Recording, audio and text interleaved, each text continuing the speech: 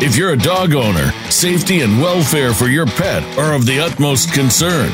But there are so many so-called experts out there that many of us don't know where to turn to get the expert advice that we need.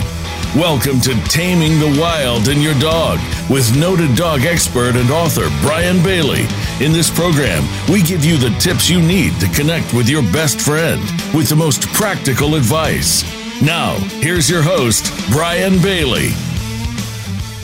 Welcome, everyone. Hope you're having a good week. We're excited about this week. We're going to be talking about the alpha role. You know, I can't believe that's back. I thought that went out about the time that the rotary dial phone went out.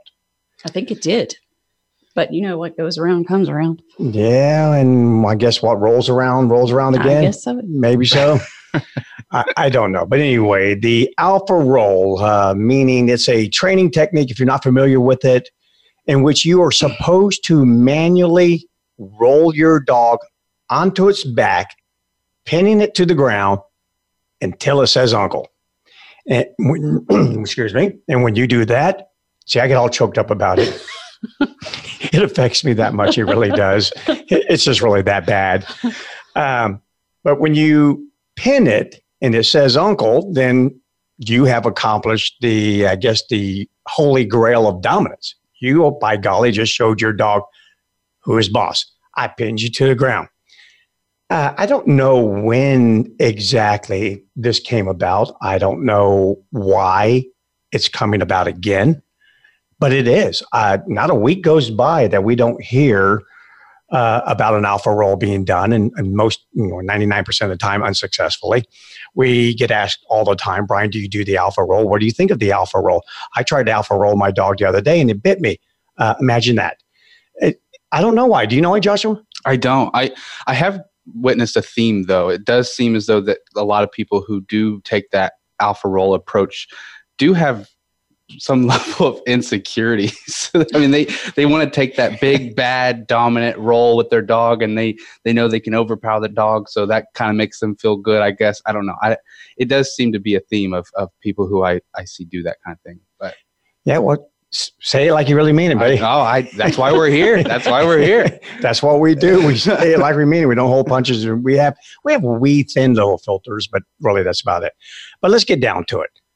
Should you alpha roll your dog or should you not? Right off the bat, I'm just going to say no, absolutely no. Don't even think about doing it. But here's why. First of all, let's go down the list. Dominance, if that's what you're trying to achieve, you may at that moment achieve it for that moment. But then what's going to happen is your dog's going to go, okay, you got me on that one. But then it's going to hop right up and then it's going to say, if you come over here by my food while I'm eating, I'm going to bite you in the ass. And that's what's going to happen there. It's not, dominance is found within a context. And people really need to understand that. It's not an individual trait, but a reflection of an asymmetrical and dynamic relationship between two individuals that can vary over time and within the context. So taking that on face value, for example, you may be a very dominating person. You just may have that as your personality. I dominate. That's what I do. However, the issue is that you may have a boss. So again, at home, maybe you're dominant. Maybe you dominate your dogs. Maybe you dominate your friends and family. But if you work for someone, then you have to submit. And all social groups are reinforced by both submission and dominance. Dominance from the top down, submission from the bottom up. So therefore, we should never try to achieve dominance over anyone or anything, including your dog, unless you need it right then, unless you have to have it right at that very moment. So you should just not do it. It's from another perspective, if you try to dominate someone or something for a long period of time, then you are doing it outside of immediate needs. And when that occurs, just from a stress standpoint, the creature that's being dominated by you, from a natural standpoint, dogs don't understand that. No wolf dominates the entire pack all day, every day. They don't do it. There has to be some sort of compromising at some level. After all, I'm with you. I'm in this group because I have discerned that there's some benefit that can be obtained by being with you that will improve my own personal fitness. So in other words, I won't kill you and I won't dominate you all day long because I actually need you so that I can survive. So there's just no need for it. If you do it, it's going to become harmful. You're going to cause your dog to mobilize its stress response hundreds of times per day, which can then physically harm the animal over a long period of time. No, don't do it. Dominance is found within a context, and you should only dominate if the outcome requires domination to get it done. Meaning, I say, come, you're in the road. Yes, I will use whatever it takes to get you to go from point A, which is in a very dangerous situation, to point B right here in front of me, right here in front. So it's always found within a context. Yeah, I can't tell you how many times I've seen people use the alpha role at dog parks or whatever to discipline their dog for playing too rough or something like that. And it literally lasts for as long as the dog is on its back. And then the moment that they let the dog up, the dog is right back to playing it just as rough as it was before. And there's a lot of issues that fall into that situation as far as their timing. They're not disciplining the dog within the proper amount of time. And also the dog's not associating the fact that it's on its back with, oh, I was playing too rough 45 seconds ago. Yeah. Maybe it thinks you just want to give it a belly rub. Yeah. That's what Poe would think. And we're going to get to that because that leads me to the next thing I want to talk about, the alpha role. Lying on your back, whether you be a human or whether you be a dog, is a defensive move. It's defensive in nature. Think of it. You're a human. You're being attacked. Someone is running after you, chasing you. They grab you. You fall face down to the ground. Is that a good survivable position to be in if your attacker, your assailant is on your back? No. You immediately roll, do everything that you can to get on your back so that you can use your teeth, your knees, your feet, your claws, your hands, everything at your disposal that you can use to defend yourself against an assailant. So dogs never roll dogs. Wolves never roll wolves. The wolf that is on its back did so voluntarily or in play. And even in play, I can go way down that road, not going to today, but all play for a dog is practice. It is practicing for some future event, hunting or social order, controlling groups, so on and so forth.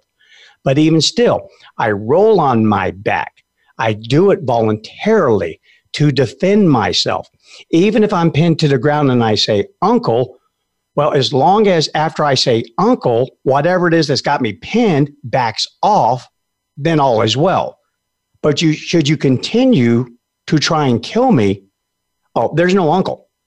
I'm going to fight back. And I'm going to fight back with everything that I have. Now, for those of you who are live, we're going to just roll a really short video here. And in the video, it shows an 18-month-old wolf. So she's approaching her adulthood, and she's approaching her mother, who's a full-blown adult and one of the leaders of the pack. And as the girl approaches, we'll go ahead and roll it there, Joshua. She approaches, the mother gives her plenty of warnings. Hey, I've got something in the snow that I don't want you to have. So that's called competitive aggression. And the daughter obeys like most teenagers do at first, but then all of a sudden decides she wants to push the issue.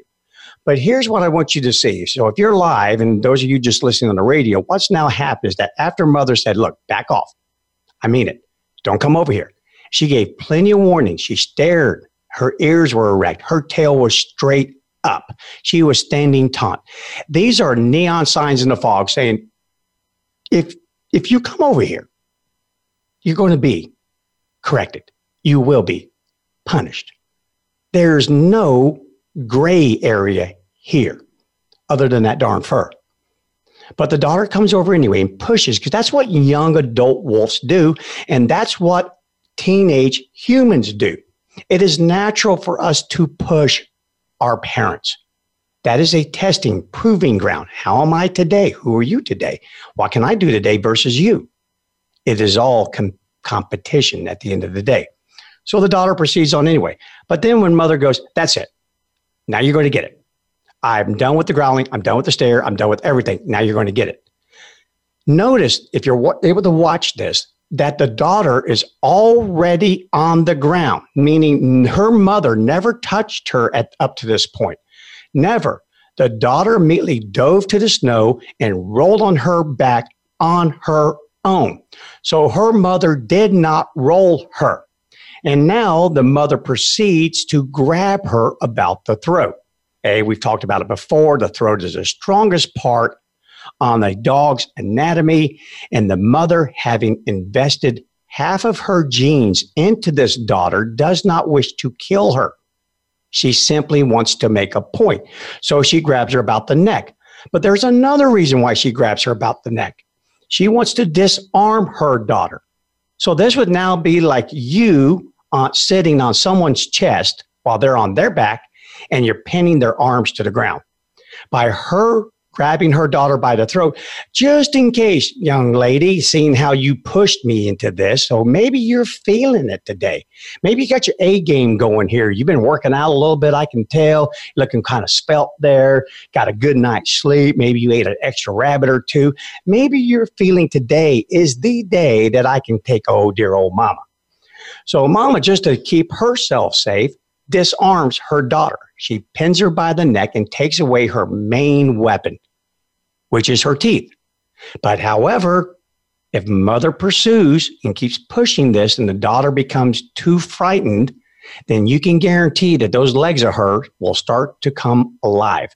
A wolf can rip the entrails out of another wolf on top of it just with their claws. They don't have nail trimmers. They don't go to groomers and get that thing cut back. Oh, no. Those are used to grab, and to grab both terrain to propel themselves forward and to grab other animals. So again, the point I'm making here is that it's not natural.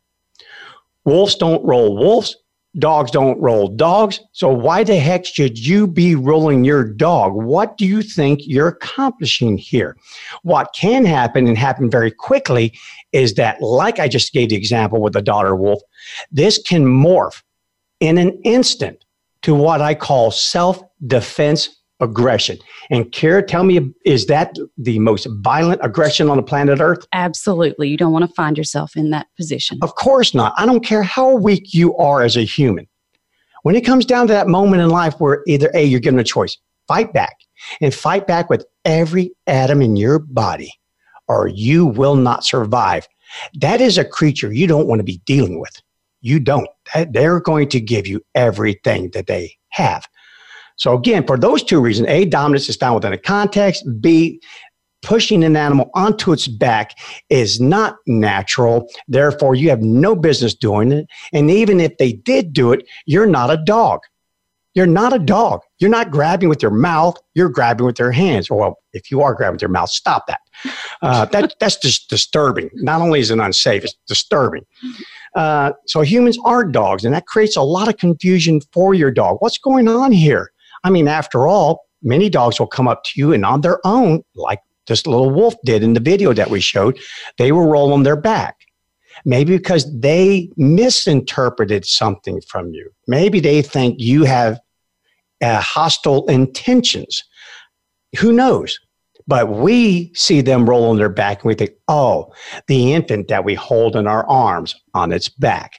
And then all of a sudden the oxytocin is flowing through our brain. Our neuropeptides have been stimulated in that attachment and bonding. And next thing you know, you find your hand rubbing their belly. And the dog's going, hey, I kind of like that. Hey, excuse me, I'll give you 2 hours to stop that. And it becomes a habit. And all of a sudden, I learned something.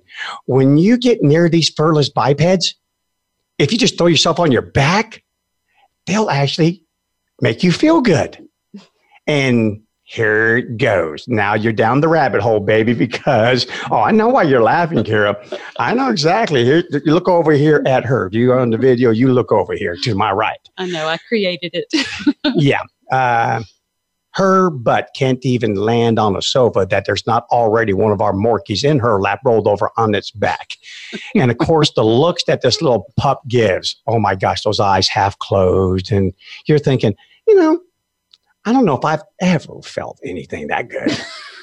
So no wonder they keep it up. So now imagine this. You rub your dog's belly. Now imagine this, Kara. For years, you have rubbed this dog's belly. There's not even hair on there anymore. And then all of a sudden you decide, oh, I read something on the internet that you're supposed to flip the dog over on its back. And yeah, I'm kind of mad at her because she chewed up this or she went poop in the house or whatever. And I'm mad at you, obviously. And you didn't come to me when I called you and you jumped all over my friend when she came over. So you need some leadership here, little dog. And you decide to flip them on their back. She would be so confused. Oh, amen. And so many dogs are. They are confused. And just like the example Joshua gave at the dog park, guys, it's horrible. It's horrible. These animals have no clue. Am I being attacked at this moment? Now, of course, they can rely upon some other signals over a period of time. So if you were someone that decided, I'm going to alpha roll a couple of times today, and then I'm going to alpha roll a couple of times tomorrow, and then the next day, and it's just going to be my morning routine. Get up, have a cup of coffee, roll my dog, and then go to work, come home, kiss the wife, and roll my dog. If you get into that, that starts becoming a routine. Then, of course, at that point there, the animal would pick it up and be a lot better with it. And it'd already be on its back, probably. Yeah. Oh, yeah. I just say, get it over with, buddy. Get it over. I hope you had a better day than you had yesterday. Just get her done. I'm tired of dealing with it. But outside of that, guys, no, for all those reasons we said, and just to go over one last time, dominance is found within a context. No one should ever be a full-time alpha over anyone. That is not nature. It's never been replicated like that in nature. Why we think we have to do that, as Joshua brought up, I think there's a few issues with that. Maybe you just have the need, and maybe you need to go visit with someone yourself. But no, you don't need to constantly dominate people. You need to compromise with them. Lying on the back is a defensive mode. Dogs are going to do it by themselves. So therefore, this can morph quickly into self-defense aggression. It can cause confusion. Oh my gosh, I don't know what's happening. Belly rub or punch me in the belly. I don't know. No, and no. Do I need to say no one more time? Yeah, go ahead. Okay, no. Don't do it again. A lot of people don't think that they can challenge their dog, or they can't let their dog challenge them. And I really want that to be clear with this. The whole alpha thing constantly is not a good thing. You do not want to be overpowering with your dog all the time, because then you create a dog who is walking on eggshells. They can't feel like they can play tug with you. They can't take a ball out of your hand. They can't take treats out of your hand sometimes. There's a lot of issues when you play alpha all the time. And I would say Hollywood and a lot of different TV shows and things like that have portrayed that full-time alpha position, and that's not beneficial to you or your dog. Well, they also didn't watch the whole thing. We are so good as humans about pulling just pieces out instead of taking everything in all the view, every part of that, this totality. We don't. We are reactionary creatures. So next thing you know, we look over and some dog's got another dog pinned on his back, and someone at some point went, oh, that's what I need to do. And they're probably the same people that growl at their dog and prance around on all fours because they're supposed to do that, and they're supposed to eat out of their dog's bowl because that'll show them, by golly, I own the darn food around here. It's silly. If you had slowed the film frame by frame, you would see that no dog rolls another dog. The dog on the bottom rolled because it felt it needed to at that moment. And even in play, let me emphasize this one more time, all play is practice. There is no such thing as pure play among dogs or wolves. It doesn't serve a purpose. Only humans do things that we have a very difficult time understanding what was the purpose of that. That goes against all the rules. But you know what? We're finding out. We're finding out genetic connections, all sorts of things that we'll know a whole lot more a decade from now. I guarantee you that. Well, I think there's even an argument to be made that even in human play with children and even into adulthood, that they're doing that for a purpose as well, to test their own limits, to kind of see how they fit in a social group. I mean, anything and everything, all games are played through competition in some way, shape, or form. Yeah, I wonder if we're going to start reading about parents alpha rolling their children. Oh my No, gosh. we are not. Well, again, okay, now we won't go down there. I'll tell you what we are going to do, guys. We're going to take a short break, and then when we come back, we're going to talk about a wolf attack that happened to a family while they were camping up in Canada and explain a little bit how that occurred, why it occurred, and then we've got questions. So if you have any questions, send them in right now. If you're on either Facebook, or if you want to send an email, send it to Brian with a Y at tamingthewild.com, and we'll do our best to answer those questions on this episode. Okay, guys, we're going to take a short break. Sit, stay, and we'll be back in just a little bit.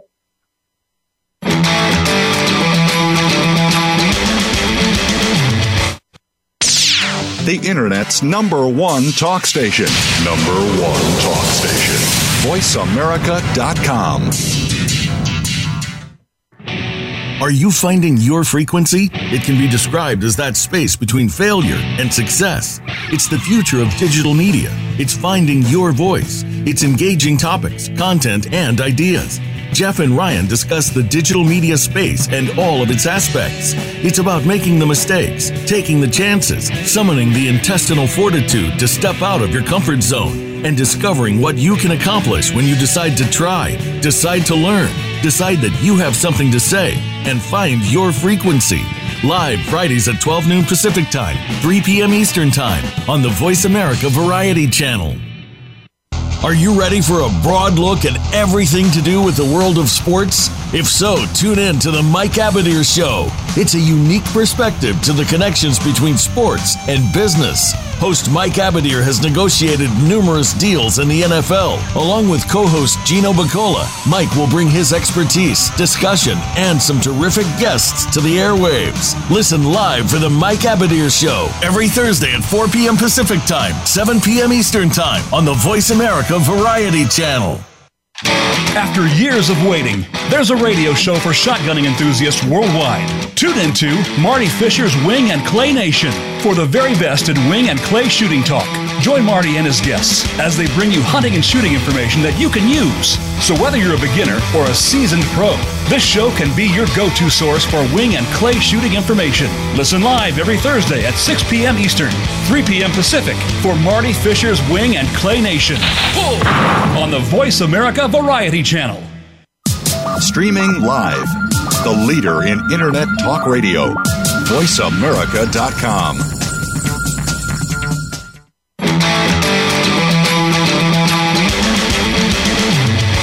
You're listening to Taming the Wild and Your Dog. To reach the program today, send an email to Brian at tamingthewild.com. Now, back to the show.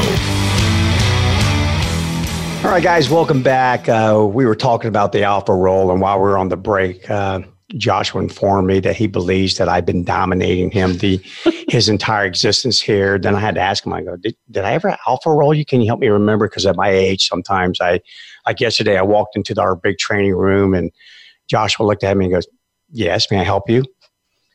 And I said, I need to walk back out of the room and see if I can recapture what I was going to ask you. And when I come back into the room, it happens. You had an idea, and then you came into the room, but you realized you had left the idea in the other room. You came back about 5 minutes later and goes, hey, I remember, can I ask you real quick before I forget again? Can you teach your ideas? Come to me. Heal. Stay with me, dude. Awesome. Yeah, exactly. I taught mine how to stay. It stayed in the other room. All right, guys. So we can make a little bit of fun about alpha rolling, but on a serious note, again, don't do it. Hey, wolves are still out there. Believe it or not, they're there, and they still live out in the wild. And when you go out into the wild, you can indeed encounter them. Now, most people can go out into the wild their entire lives and never, ever see a wolf. This guy and his family, well, him, not only did they see one, he was attacked by one. And basically, in short, a family of four, a man, his wife, and his two sons went camping up into the Canadian wild. And it was in a national park. And just as they snuggled up in their tent, said goodnight, fell asleep, 10 minutes later, something hits the tent. And then it hits it again. And the wife wakes up and starts screaming. Now, that's bad enough. Imagine a husband laying next to his wife in a tent and she's screaming. Especially during the first 10 minutes, you're probably in that REM state at that point there. Your conscious is just gone. And so again, he wakes up. Oh my God, he's freaked. His wife is screaming in a dark tent. There are no street lights. And something hits him. And he thinks it's a bear. So he starts screaming because bears typically are afraid of humans. And he wanted this animal to know he was a human. So he starts screaming. Well, it didn't go away. It stayed right up against the tent. It's grabbing at the tent. It's biting the tent. So he slugs it. Now, this guy's a police officer. So he lets the creature have it, thinking it's a bear. But good news was it wasn't a bear. It was a wolf, and it promptly bit the hand that hit him. So again, don't bite the hand that feeds you, but you're clear to go ahead and hammer the hand that bites you. And the wolf did that. So again, he yells and he somehow or another gets his hand out of the wolf's mouth, and the wolf tears the rain fly off the tent. And if you don't know what that is, a lot of times when you're camping in the summertime, it's hot outside, you'll have mesh tent to keep the mosquitoes away, and you put a rain fly over the top of it in case it rains. Well, that got ripped right off. So now he could see his attacker, and it was a wolf. It was only about 4 feet away, and he screamed.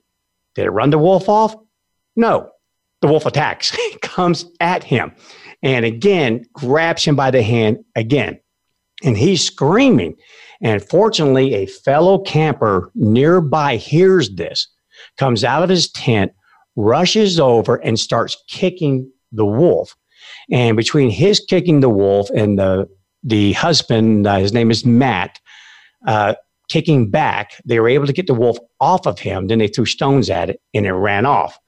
And when I read this, I'm thinking, I'm going to date myself here, and I'm thinking Jerry Clower. And I'm thinking about the story he tells about the guy who climbs up a tree to knock a raccoon out of the tree, but the raccoon ends up attacking him.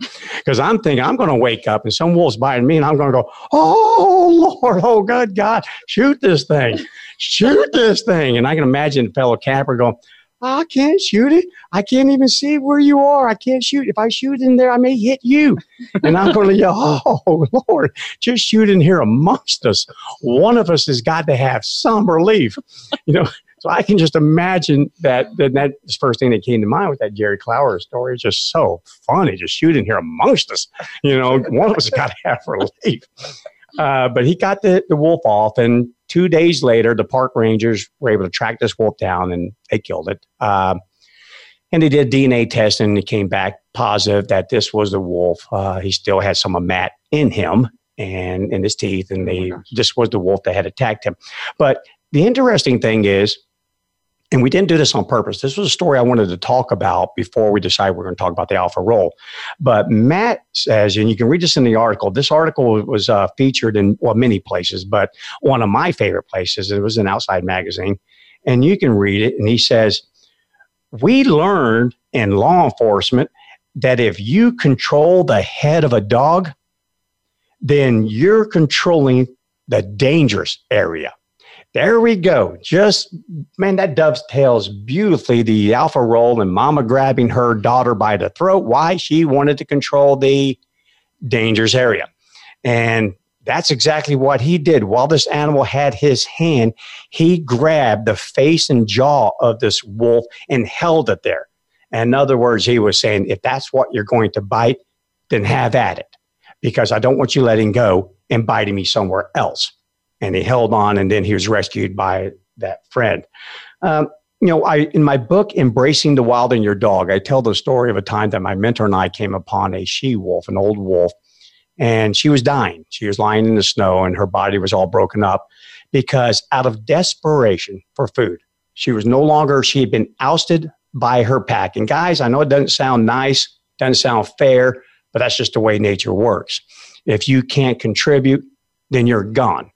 and her offspring had grown to a point where they kicked Mama to the curb. Don't know what happened to Papa, but Mama was definitely kicked to the curb. And a lot of these wolves will go off and they all end up dying because during the wintertime, you kind of need a little bit of help there. And out of desperation, she tried to take on a full-grown adult moose. And that's pretty much suicide. This wolf did the same thing. They found that this wolf was old. It was in very, very poor condition. And that's called desperation. I know there's meat inside those tents, and I'm going for it. And the wolf did. So, you kind of feel sorry for the wolf. You really do. And unless you're mad, then you probably don't feel sorry for it.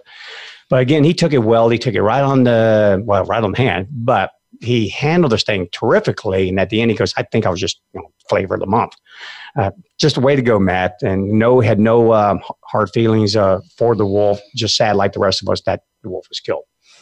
But it happens. So, guys, if you go out into the wild, you may never see a wolf, but if you do me a favor. Don't approach them. Don't approach them. These aren't the wolves that you see at a zoo. These are animals, and sometimes they have offspring. And feeding the offspring is their priority. Humans have been attacked by wolves. They've been killed by wolves, and this will continue to happen, especially the more and more we do go out into the wild and the more and more we encroach upon their land and their territories, they're going to feed on us. They used to do it years ago when we first settled this country. In fact, there was a big almost mass extermination of wolves. They were hunted ruthlessly because 3-year-olds were disappearing from mom and dad's pack, their little family. Children were being attacked. Sheep were being attacked. I mean, you're settling this country and all you own is 1 cow and 2 goats. And you wake up the next morning and the thing that provides you milk and the other things that, I don't know what the goats do. You just raise them, didn't eat them, I guess. I don't know. But anyway, they were gone. How much milk do you need? I guess. Okay, whole milk, whatever. So anyway, they decided upon themselves that, all right, take my cow, take my goat, but when you take my 3-year-old, I'm drawing the line there. And they started hunting a bunch of wolves. So anyway, just a very interesting story there. If there's any lesson to be learned, take it like Matt did. Defend your family. I'm sure there's another reason he wanted to keep his family safe. In other words, bite me, don't bite my family. And just try to avoid it if you can, but sometimes it's just going to happen. But yeah, this situation seems to be 100% unavoidable. This is just a freak thing that happened. Yeah, and if the neighboring camper hadn't chipped in, you wonder what the outcome would have been. Right. You really do wonder, unless you have a weapon of some sort. All right, I think it's time to abandon the wolf. And like you said, Josh, I wonder if the wolf tried to alpha roll him. I don't know. But let's head into the land of questions because, Carrie, you said we had some good questions this week. We do, yes. All right, let's do it. Okay. My dog has been making great progress on healing while using food, but I'm trying to wean her off of the food, but she quickly loses focus. Any tips? Yep, got a couple of them. Again, anytime we are working with an animal, we always keep in mind attention. What can I do to draw the animal's attention, gain the animal's attention? What can I do to motivate the animal? And does the animal have the cognition that is necessary to learn what I'm trying to teach it? So I'm going to kind of go to the attention part and the motivation at the same time. One of the first things I can tell you to do will be, don't be so predictable. When you're predictable, you're headed down the sidewalk, you're always headed down the same sidewalk. Well, you both know where you're going. So therefore, do I really need you? No. So if you don't have a treat to give me, then I'm just going to check out the dog that I'm passing in the other yard, and the dogs are coming toward me, and the one that's down there playing with a Frisbee. And in other words, I'm going to look at everything but you. Sorry, it's probably what I would do if I were a dog. But now imagine I'm connected to you, and suddenly you turn right. I wasn't expecting that. Excuse me. What the heck was that all about? Didn't give a fellow a little warning here next time. But no, exit stage right and you're gone. Do that a couple times. Just make a sudden turn right, turn left, do a U-turn. Do that. And now, as far as that will definitely gain the dog's attention. If you're using a harness, You may get some results out of this. I'm not sure if you'll get all the results you're probably looking for. Therefore, I'd go to some sort of corrective collar, whether it be a compression collar or a prong collar. I would use that because then the input from you, the physical input, will not have to be as much. You can get away, you can achieve, kind of like a medication. If you use certain combinations, you can achieve efficacy at a much lower dosage through combination. So therefore, making unpredictable turns, then using a corrective collar, and I promise you, this thing will be over within a few walks, I guarantee you. Now, do keep your food with you and do what I call a variable reinforcement, meaning every time the dog goes, oh, hey, what the heck was that? And turns around and runs back to you because you did a U-turn and catches up and walks next to the heel position. You don't always need to give a reward right then. Anyone who's been to Vegas, does that one-armed bandit give you the money every time you pull on it? No, it doesn't. But look how many people go to Vegas and look what got built out of the middle of nowhere desert because of that very reason. A variable reinforcement is always the best reinforcement. And that means on occasion, and especially if you get back to your proper heel position quickly and you can maintain it for a little bit, that's when I'm going to pour on that reward. And, you know, I'm always going to fade out food. I'm just one of these people that I don't want to always feel, okay, got to get my leash, got to get my collar, and oh gosh, I don't have any treats. Yeah. Now what happens?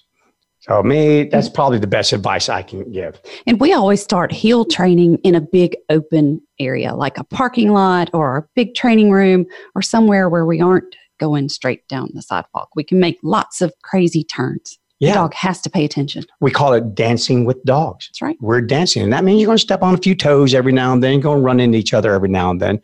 But dogs weren't meant, or I guess the word I'm using from an instinctive standpoint, it's not advantageous for a wolf to walk next to another wolf for so many reasons. There's the spatial awareness that's required for moving in a single file line. It's all about safety. Most wolf packs are family units, and mom and dad are looking after their offspring, or the older offspring are looking after the younger offspring. And that is best achieved in a straight line versus simply side by side. So you don't even have instinct to tap into. And that's why, good point, we always say, get in an area where you're uninhibited, where your direction doesn't matter. You can do the U-turn if you want to and not worry about running into the person who's walking behind you. You can make the sharp right turn and not worry about smacking into a car or a fence or anything of that sort. Get out in that open area. Joshua, that's probably what we do for about the first couple of days of dogs here for its board and train program, is we're not going straight. We're going everything but straight. Yeah, and you can do this as an experiment just to kind of see feel what the dog feels, because we're asking for attention with their eyes. That's what we're looking for, is watch me. So have like somebody in your family take a leash, you close your eyes and just tell them to sporadically start moving around and see if you can keep up without having to open your eyes. Yeah. And you have to watch them. But if they just walk down a straight line, you feel a little bit of tension on the leash, then you're able to follow them all day with your eyes closed. But the moment they start bolting around and moving around, you have to open your eyes to know where they're going, or else you get knocked over. Yeah, if they can feel you, then they know where you are. So why do I have to look at you in the world, honestly? And I'm sorry, we may think a lot of ourselves as dog owners, but for most dogs, the rest of the world is far more interesting than looking at you. And again, from a natural standpoint, think about it. Where did dogs come from? They come from predators. And if you turned your dog loose in the Alaskan wild in which that wolf bit Matt, guarantee you after a few days, it's going to start reverting back to a wolf, which means you need to be gazing ahead and on the sides, not looking to your right and looking at a furless biped walking next to you over your shoulder. Most prey is found by wolves through chance encounters. Just a random encounter. Wow, there it is. And here I go.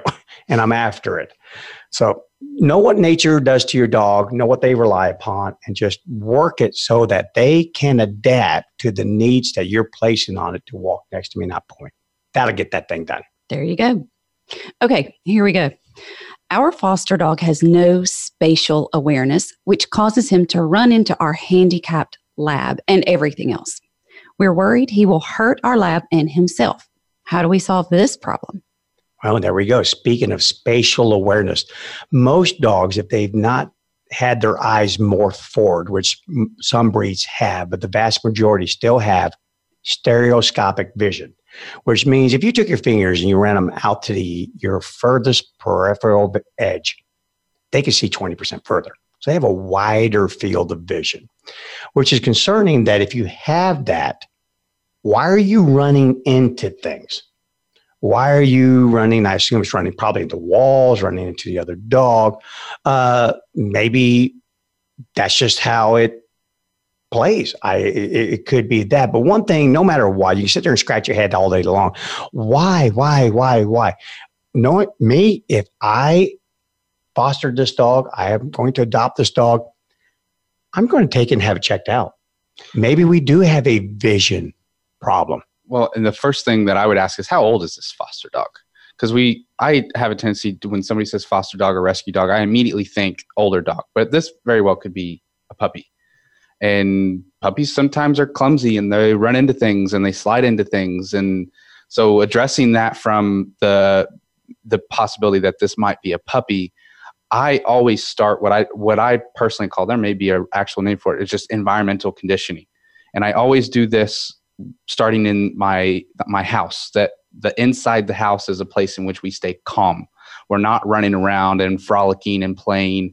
So I have a designated place either outside or a designated room in my house that is allowed for play. And so you can start conditioning the dog to certain aspects inside your house, that this area is not meant for play. Out here is meant for play. And you start to see your dog, as it develops, understand the moment that they walk into that room, they just get calm. Yeah. And on that, watch dogs play in a house that people allow them to play. They'll knock things over. Yeah. You'll see chairs flying over. You'll see couches getting moved, coffee tables, you name it, which means it doesn't bother them. Mm-hmm. They can handle that. This is what would happen with wolf juveniles out in the wild. They're going to knock into a sapling. They're going to tumble down a hill. So I'm always, when it comes to something like this, always rule out any sort of physical disabilities first, any sort of issue that's going on with the eyes, because there could be. So get that checked out. Then if you get the all clear signal from your veterinarian, okay, well, now we need to get busy, roll up our sleeves and start establishing boundaries and rules. Do things like stay. Now I don't have to worry about the dog getting up and running into anything. You're going to lay right here on your place cot or on your mat or just stay. That works great. Try healing your dog through your home. Put the leash on in the home. So many people don't do that. And yet that is really should be done. We have to do that with Takani. Yes, with our Siberian Husky puppy. He's full of the bug out. And we've had to teach him from the time he was a young pup that, hey, you know what? That outside environment, the one that out there got all that air and sounds to it and everything, bug out. Inside here, this is kind of like a church. Come in here, scratch your initials on the pew, and that's where you remain. In other words, in my home, you need to settle down in this environment. So actively train in your home. It's too bad that the lab doesn't do any training either. You said that the lab would not react back to the young. The lab may be too old. Who knows? Could be. Yeah. Amen. But a lot of times you bump into any dog, there's a certain quota you get. And when you exceed that quota, you're going to be schooled by a dog. You're going to get cause and effect. And that effect's going to come real rapidly. So too bad that the lab can't chip in. But get the dog checked out. But make sure we got nothing going on with those eyes. Make sure there's not a neurological problem. There could also be that causing imbalance and wobble syndrome, all sorts of things. And if you get the all clear signal, let's get to training. Stays a wonderful, or place, both of those are wonderful, wonderful, wonderful behaviors for your dog to know, especially inside of a controlled environment. And then let's get the dog on a leash inside the house. Let's start saying, no, we don't do that. And this is what we do instead. Reward for good, correct for bad, game over. And one last thing I would say is if it does actually just come down to you have an extremely unathletic dog that doesn't know how to use its body, then some level of agility training will also help teach the dog how to move its body in a more conscious way, kind of focus where this paw goes and where that paw goes. Because if not, then I might fall. So it just helps the dog build that skill of knowing where their body is and what their body is doing. Yeah. Good Yep, advice good there. point. Yep. Okay, this next question, this would drive me totally crazy. It says, my dog excessively humps my leg. What causes this behavior and how do I eliminate it now? Oh my gosh. Okay, this one really needs. If you really want to pinpoint the cause, okay, let me just throw them all out there real quick because we can get that done in 10 seconds. Some of it is age determined. The other ones are if the dog is neutered or spayed. Humping isn't always sexual in this application. We have neutered dogs humping. We have spayed dogs humping. When dogs mount other dogs, they do rear mounting. They do perpendicular mounting. Perpendicular mounting is more indicative of dominance. I'm going to get up above you. There's a lot of reasons for humping. Sometimes I'm just excited. I'm so excited. My stress response is going through the roof and my arousal column is so high. I just don't even know what to do. I don't know what to do. I don't know what to do. So I just start humping. And it happens. It really does. Excitement levels can get very high. There can be sexual arousal as puberty. There are a lot of reasons for it, but you don't need to be concerned about that. Too many times we stall. We are frozen. We make no action whatsoever because we don't know why. Well, sometimes you don't need to know why. So here's what you can do about it. You're humping me. Here's an easy solution. Walk away.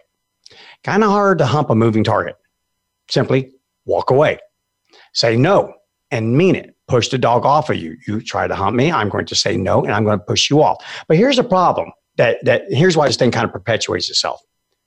In most situations, before it becomes this level of frustration, it's funny. How many times have you heard people laugh, go check out my dog over there. Look what my dog's doing to her over there. Look what my dog's doing to my buddy over there. I mean, we make fun of it. We do. And we don't really do anything to stop it. And one thing about dog behavior, if you don't want that behavior happening all the time for the dog's entire life, stop it the second it starts. So don't make fun of it. Get on it right then. No. Again, if you had the dog on a leash in your house, actively training your home, off me, off. Snap that leash. Push that dog off. Make sure that animal understands quickly that you doing that to me is going to come with a cost. There's a benefit for not, meaning you walk up to me and you don't. Yes, you could get the random one-armed bandit treat, variable reinforcement. But here's one thing I can guarantee you. You start humping me, whether I'm seated, whether I'm standing, whatever, I'm going to correct you. That's when dominance is found within a context, and that's a context in which I'm going to use it. And the best way to do it is take your two hands, if they're free, push the dog off just like you would for a dog jumping on you. Give an auditory signal. Make sure it's stereotyped. We use off. Off. You can say no first and then off, but off should be the main signal that the animal interprets and has a referent to. Off, push the dog off. How hard do you push? The dog will tell you. Start easy. Hey, off. Dog comes right back and starts doing it again. That's the biggest signal I can give you, the dog could ever give you, and say, hey, I don't know what that was, but if it was meant to stop me from humping your leg, well, you need to dial that up a notch and say, well, thank you for informing me of that, and I'll be glad to oblige.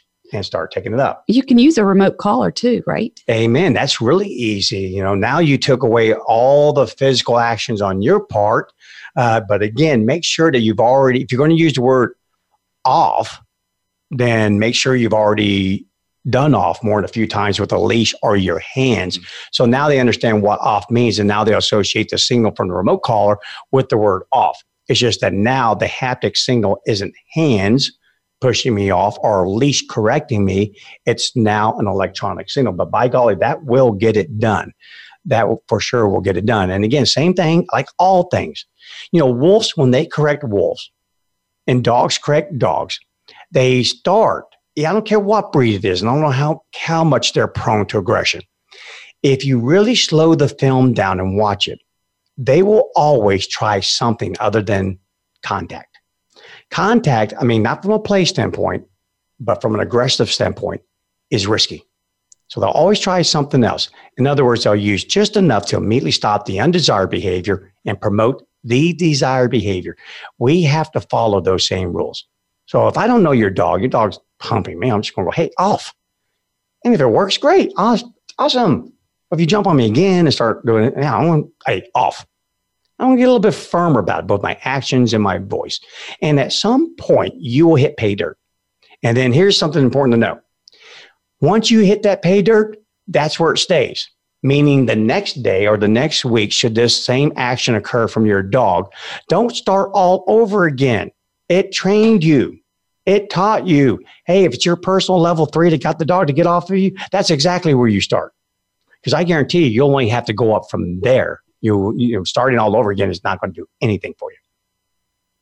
So that'd be my answer. Got it. Okay, I think this is probably the last one we'll have time for today, okay, but it's a good one. Our dog is terrified of being outside. I've tried everything to boost her confidence, but nothing has worked. And you know what's interesting is that we see this with Poe when her fur has grown too long and she has vision blocked. And she doesn't want to go outside. She's afraid. Yeah, these are animals. Gosh, that's why I tell people, if you have a breed that has hair in their eyes, pull it back. They learn with their eyes first. You know, and I get people all the time challenge me on that, going, well, you know, I thought it was their nose was the strongest sense in their body. It could be. There's no doubt it is, but that doesn't mean that's what I use first. Meaning you're out in the wild and the wind is at your back, but the bear is at your front. It's your eyes that will save you from the bear. So therefore, if it's just your nose, you better always make sure in life, no matter where you go, no matter what you're doing it upwind. And hey, welcome to canyons, welcome to mountains. It doesn't work like that.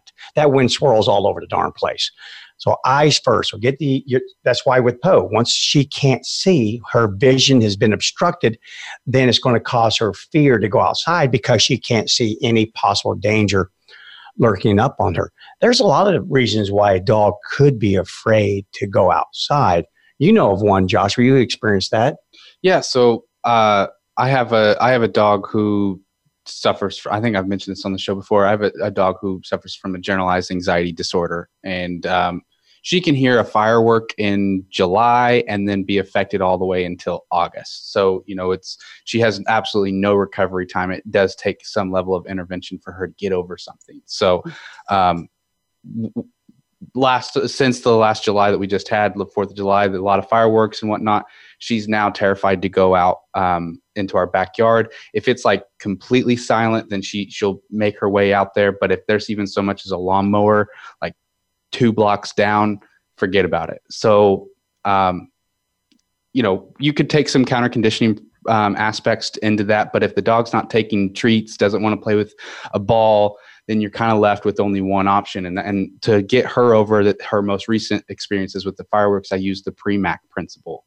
And basically what that is it's a version of positive reinforcement that is used not with the use of a reinforcement of some sort of desired stimulus, but the reinforcement of a desired behavior.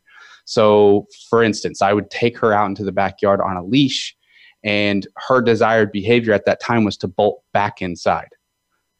So there was obviously some sort of benefit of getting back inside. So that's what I rewarded her with. I rewarded her with, okay, you can now go back outside. You've earned your right to go back inside.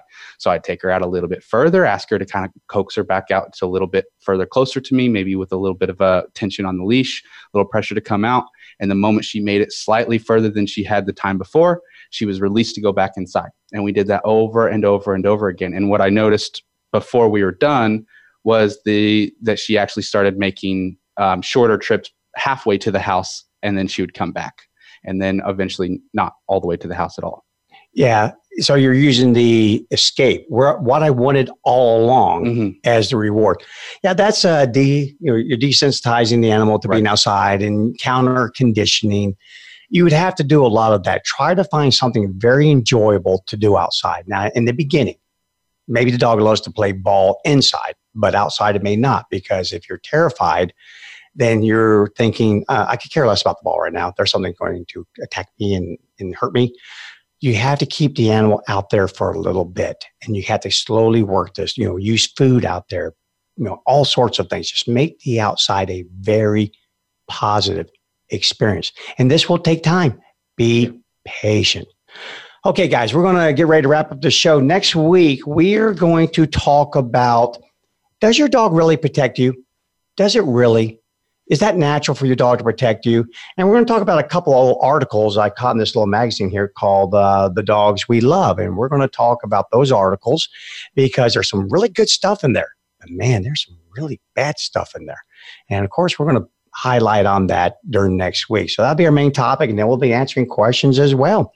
Yep. All right, guys. So we've enjoyed this week with you. Hope you got a little bit from it. Hope you stay safe. Don't be rolling anyone or anything.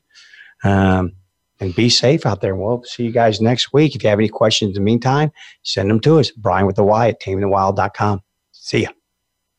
Stimulating talk gets those synapses in the brain firing.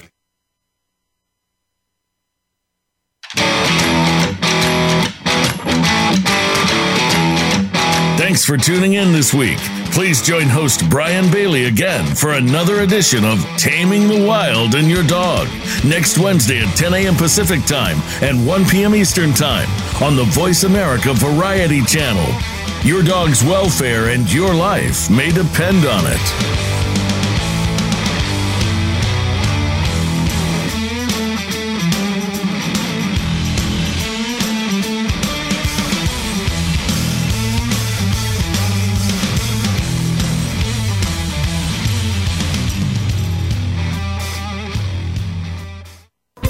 Thanks again for listening to the preceding program brought to you on the Voice America Variety Channel.